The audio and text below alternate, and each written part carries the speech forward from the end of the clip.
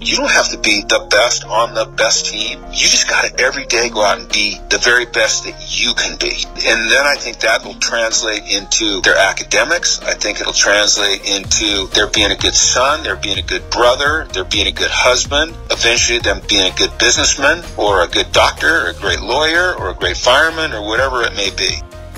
This is the Reform Sports Project, a podcast about restoring healthy balance and perspective in all areas of sport through education and advocacy.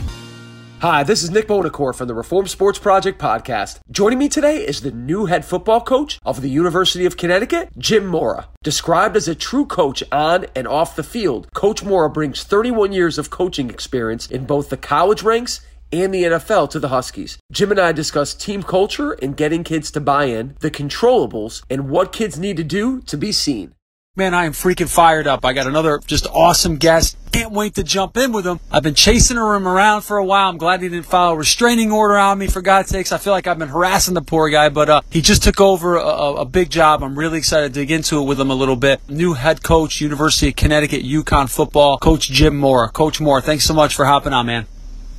It's great to be on here with you, Nick. No restraining order. I wouldn't say that you were harassing. You were persistent, and I'm glad you were because it gives us this chance to talk. Well, I appreciate that. And I saw around Thanksgiving time you were getting around, before we get into the whole topics here, saw you getting around the state of Connecticut. I grew up there, played in the NVL, played at Sacred Road High School in Waterbury, and I saw you getting around the state to some traditional football games. You see any games in particular? Did you get around to Ansonia Naugatuck? I know for us that was a big rivalry around our part of the state.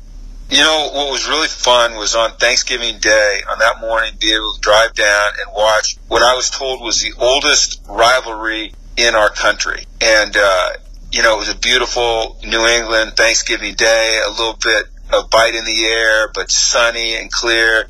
And just to watch the passion on the field, these young men going out, it didn't matter the record. It didn't matter who they were playing against. Well, it didn't matter what they were playing for. It mattered who they were playing against, obviously. But just to be out in that environment, it was like real life football. It was awesome stuff, man. And the energy and the inspiration that I felt just being in that environment made it really special. So I was able to get out to several games around our state, and it was really important for me to do that. Number one, I wanted to see football. I love football. I love watching young men that are just passionate about playing football. And then I wanted people to understand that the state of Connecticut and our ability to recruit that state and keep young men at home at the University of Connecticut was really paramount to what we're trying to achieve. We are the state school of Connecticut.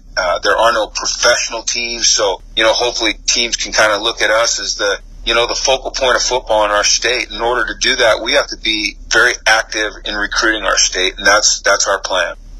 I love it, man. I love it as someone who's born and raised in Waterbury, and I definitely have a lot of pride. I love following you guys. I really am excited for you, and it's going to be awesome. And we're going to be talking about youth and amateur sports. And one thing I want to get into with you is, we have a lot of coaches, a lot of high school and youth amateur, but also college coaches and parents and such, and youth athletes, aspiring college athletes will listen to this. And one of the topics that I love to talk about with you is, since you're diving into this role, is how do you create a culture? And I actually asked Coach Calhoun about this on the podcast a few weeks ago, how when he took over UConn in the mid-'80s, UConn was kind of the doormat of the Big East at that time, right? You had Syracuse, St. John's, Villanova.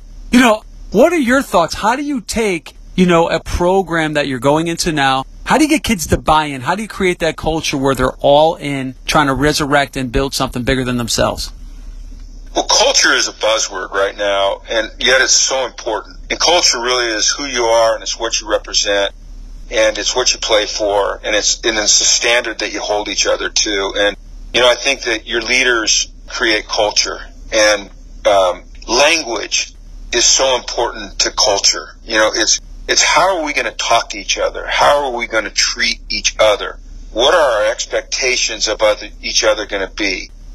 When we are falling short, how are we going to address each other, and how are we going to hold each other accountable? And I think there needs to be a certain level of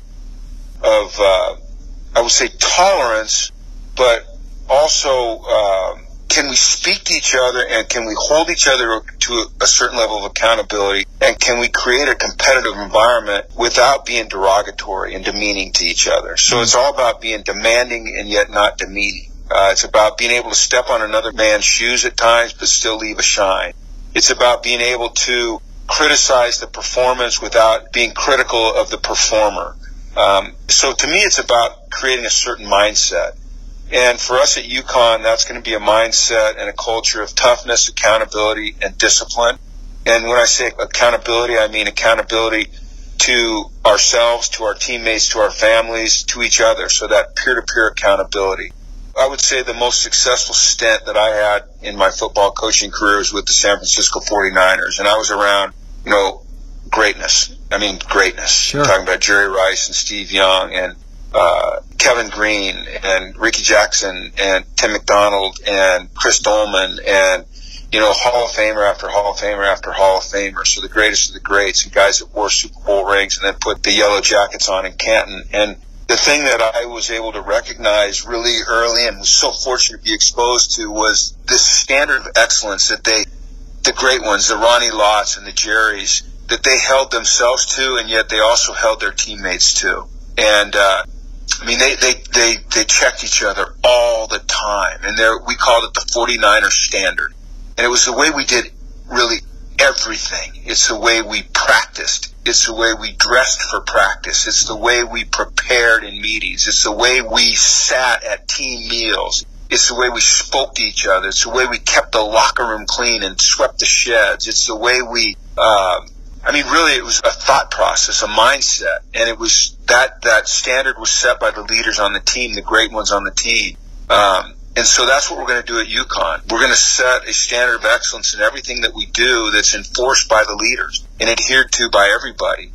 And yet it never becomes a negative and derogatory type of culture. It's an encouraging culture. It's, hey, this is the way we do things. Your leaders have to be able to step up and say to those on the team that aren't doing it the right way, hey, this is the way we do things at UConn. This is our championship standard.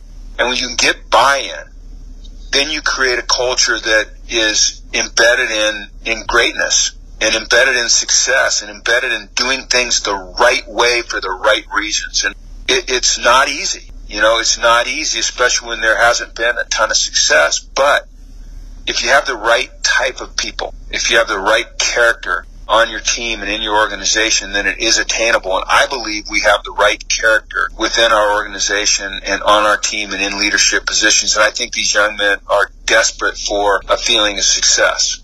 And I think that we can create a culture that's going to perpetuate winning. And I'm excited about it, really excited about it.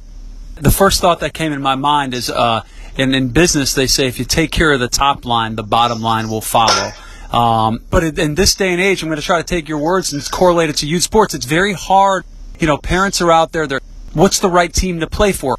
What's the right way to do it? Because if my kid's not winning, they're not going to get seen. They're not going to be in the right tournaments. So how do you balance that? I know the college level is different. So let's get away from that for a second, because I think there's a difference in pursuing wins and losses at the youth level versus the collegiate level. But at the same time, I think the more you take care of the top line, the bottom line will follow. How important is it? How can coaches and even parents, understand that, hey, if my kid stays in this process, right, they follow what the coach says, they worry about developing, getting 1% better every day, controlling the things they can, their attitude, effort. Because let's face it, a sport like baseball, which is my background, you're going to go 0 for 4 sometimes, but you may hit 4-line drives. Right? You may go 3 for 4 and have 3, seeing eye hits. You really didn't barrel anything up. So the stats don't always tell the whole story. But what we control is our attitude, our effort. How does that top line part, the controllables, help the output, the performance part, and help the wins over the long term? Can you talk about that? First of all, Nick, I commend you for using those words, the things we can control. When I speak to kids, when I speak to parents, those are the things I talk about, your attitude and your effort. When I talk to my kids, like, I have 4 kids, and they're really good athletes. One of them played D1 lacrosse for Maryland for a while. Oh, wow. The others are all, my oldest son was a D3 soccer player. My daughter was a track athlete. My youngest son is a tremendous athlete. Decided when he got to college not to pursue lacrosse anymore, although he could have. He just had other interests. Sure. But when they were growing up, I told them this. I said, listen, I'm never going to be critical of your performance as long as I see attitude and effort, great attitude and great effort being demonstrated. Now, if I see a poor attitude out of you, or I don't see you playing with great effort, then I think I'll probably talk to you about it. Sure. You know, I'll talk to you about it. But you know what? I'm not concerned that you are the best on the field, only that you are doing your best in everything that you do. So I appreciate those words that you're speaking, because I think so many of us, especially as parents, get caught up in wanting our kid to be the best on the team, on the best team. And we think that's the only way that they're going to get recognized, and it's not.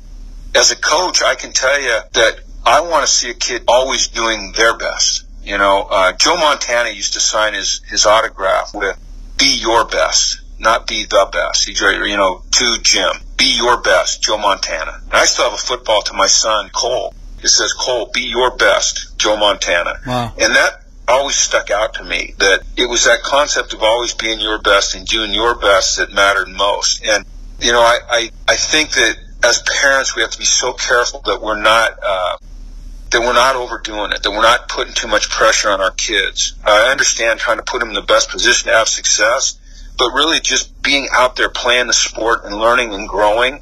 If they do that and they're always working their hardest to be their best, they are going to get noticed. We don't have to be overbearing. I would also say this. I am a huge proponent of multi-sport athletes. I think that as parents, we have moved way too quickly towards specializing our kids. And I think it's a detriment to them. I can tell you that at UCLA and now at UConn, that most of the athletes that we recruit are multi-sport athletes. They aren't just football players. You know, maybe quarterback is the one position where kids can start to specialize really early. But I want to see linemen that also throw the shot put or the discus, or they wrestle. And I want to see skill position players that play basketball or run track or play baseball or do multiple, do them all. You know, I love the multi-sport athlete, because to me it shows a guy that is a gym rat, that loves all these sports, that, has the hand-eye coordination to be a good baseball player, but is also a receiver. I love that multi-sport athlete, and I think it also keeps our young people more interested in sports in general, and they don't burn out. So that concept of attitude and effort and always try to be your best, that makes sense to me. That's what I want to see. And that's what I would encourage parents to encourage their kids to be, is look, you don't have to be the best on the best team. You just got to every day go out and be the very best that you can be. And then I think that will translate into their academics. I think it'll translate into their being a good son, their being a good brother, their being a good husband, eventually them being a good teammate, them being a good businessman, or a good doctor, or a great lawyer, or a great fireman, or whatever it may be. So that's what I'm preaching always, is be your best. Control what you can control, which is your attitude and your effort. And you said it better than I ever could have said it. Coach, you're making my ego go through the roof right now. I'm getting fired up. Well, you said the right things. We're in alignment. We hardly even know each other, and we're already in complete alignment. That's why it's so fun for me to talk to you. When we return, Jim and I dive into important elements for high school kids looking to play in college.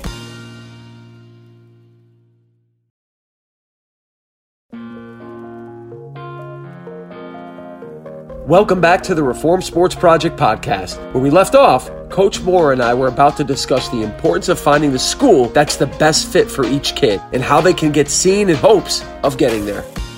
I'm very openly Division III biased, right? And I say that because me too. I played D3. We won a national title. I was about to play for a Hall of Fame coach, Mike Fox, who went to Carolina, for 22 years. But there's a D1 or bust mentality, and let's face it, Coach, there are levels of D1. There are levels of D2, D3. Not everyone can play tomorrow night in the national championship game. Not everyone can go to UConn. Not everyone can play FBS, FCS. A lot of kids will hear this. I have kids in my home state, and I love my kids wrestle. My older boys wrestle. Most likely my son's going to, probably go to a really good D2 school here in the state. Great relationship with a coach there. He wants to officially announce it after the season. But, so all the kids here in the state of North Carolina times, if they're a halfway decent wrestler, they all want to go to NC State. Well, NC State's top 10 in the country. Not everyone can wrestle there.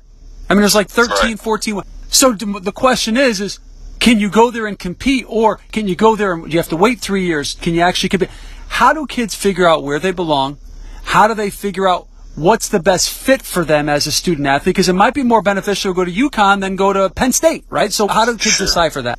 Well, let me tell you the mistakes that I made. So my oldest son, his name's Cole, and Cole is an outstanding student, and he's a very diversified person that wants to be involved in leadership, and he wanted to be involved with mentoring, and he wanted to be involved with student government. And he recognized that early. And he had choices. He could have gone and played soccer at Stanford or Cal or UCLA.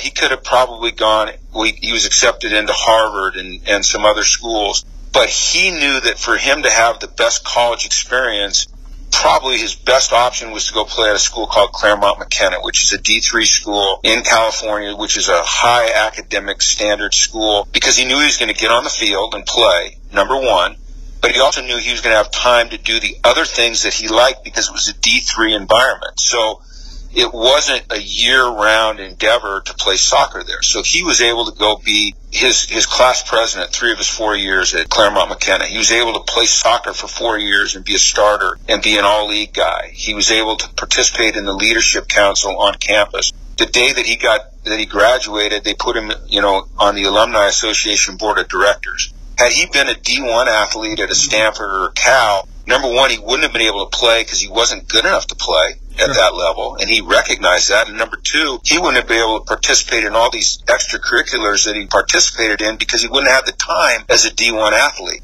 Now, my third child and my second son, his name is Ryder, and he was a great lacrosse player. He was an All-American type lacrosse player who's recruited by Denver, and he's recruited by Maryland. Wow, those are the big boys in lacrosse. Brown and Yale and Navy. And, I as a father became so wrapped up in the fact that he was getting these looks that I kind of pushed him. I kind of pushed him in a direction I'm not sure that he wanted to go. And he ended up at Maryland. Now, I will tell you this. It's one of the greatest things that ever happened to him because he got to be around Coach Tillman, John Tillman, who I think is just as good as they get at any level in any sport as a coach. But for Ryder, it wasn't the right environment because he loved chemistry and he wanted to be a chemistry major, and he couldn't take his labs if he was playing D1 lacrosse. And he loved to play the guitar and be in a band, and he couldn't do those things and play D1 level lacrosse. He just didn't have the time, and he loved to surf. And I took him, and kind of pushed him away from Southern California where he'd grown up in surfing. And so it was not the right environment for him. So he spent a year there, and then he transferred back to USC, where he's able to pursue all these other things. And he had come to me at one point in his career at Maryland and said, "Dad, I want to transfer. I'm homesick. I'm not able to do the things besides lacrosse that I love. I'm never going to make money playing lacrosse. I want to be involved in chemistry. I want to play the guitar. I want to be around my dog. I want to surf." And all I said to Ryder is, I said, "Hey, pal," I said, "you need to finish the year. You need to finish the year. And if at the end of the year you want to transfer," I said, "then to me, you didn't quit. You just decided to go in a different direction." And, he honored that request, and he finished the year. He got a year with Coach Tillman. And at the end of the year, he said, "Dad, I want to thank you for two things." He said, "Number one, I want to thank you for letting me leave and letting me transfer to SC. But number two, I want to thank you for making me stay and making me stick it out. And it helped me build character." So, if I'd had it all to do over again, I would encourage him to go D3, where he could have pursued these other interests. And I think so sometimes as parents, we have to stop and listen to our children. And I'll tell you what, I listened to Cole. I don't think I listened to Ryder. And I think I pushed my desire for him to be a D1 athlete on him, and it was not the right thing to do. Now, fortunately, he got in the right situation, but I think as parents, it's about sometimes listening to our kids and what's really important to them as opposed to what's important to us. Wow. That's thank you for being vulnerable and sharing that. That was a long-winded answer, and I'm sorry, and I hope you can work it in, but I think it's good advice because it's a lesson hard learned by me. No, that's real stuff, man. That's your own personal experience, and you got me. I mean, I'd like to think I'm trying to do my best, but it's hard as a parent. At times we feel like we know it all. We also, it's humbling to sometimes admit that, at least I know for me at one point, my ego got wrapped up in things, and that's why I kind of started that. It's a challenging thing. We all have a competition that runs through us. I don't think any parents have any ill intentions. We all want to try our best, but it ain't easy, right? There's no, hey, follow this set of rules. Each kid's different, which is why, it's so important, I think, for people to share their experience. And Coach, people are looking for the right information on how to get seen, right? How do they get on Jim Mora's radar? Let's say I'm a kid who can go to a Big Ten school or go to an SEC or ACC school and maybe have a chance, but why would UConn be a good fit? Like, what are you looking for You got the mic.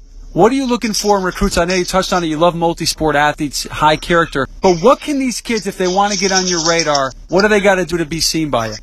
Well, I think that, number one, play good football at any level that you're playing at. So play well for your team. Now, that's not enough, though, unfortunately, in this world, because you do need to get seen. So if you can get to camps, where we can get measurables and you can compete against other people than just the people that are in your league.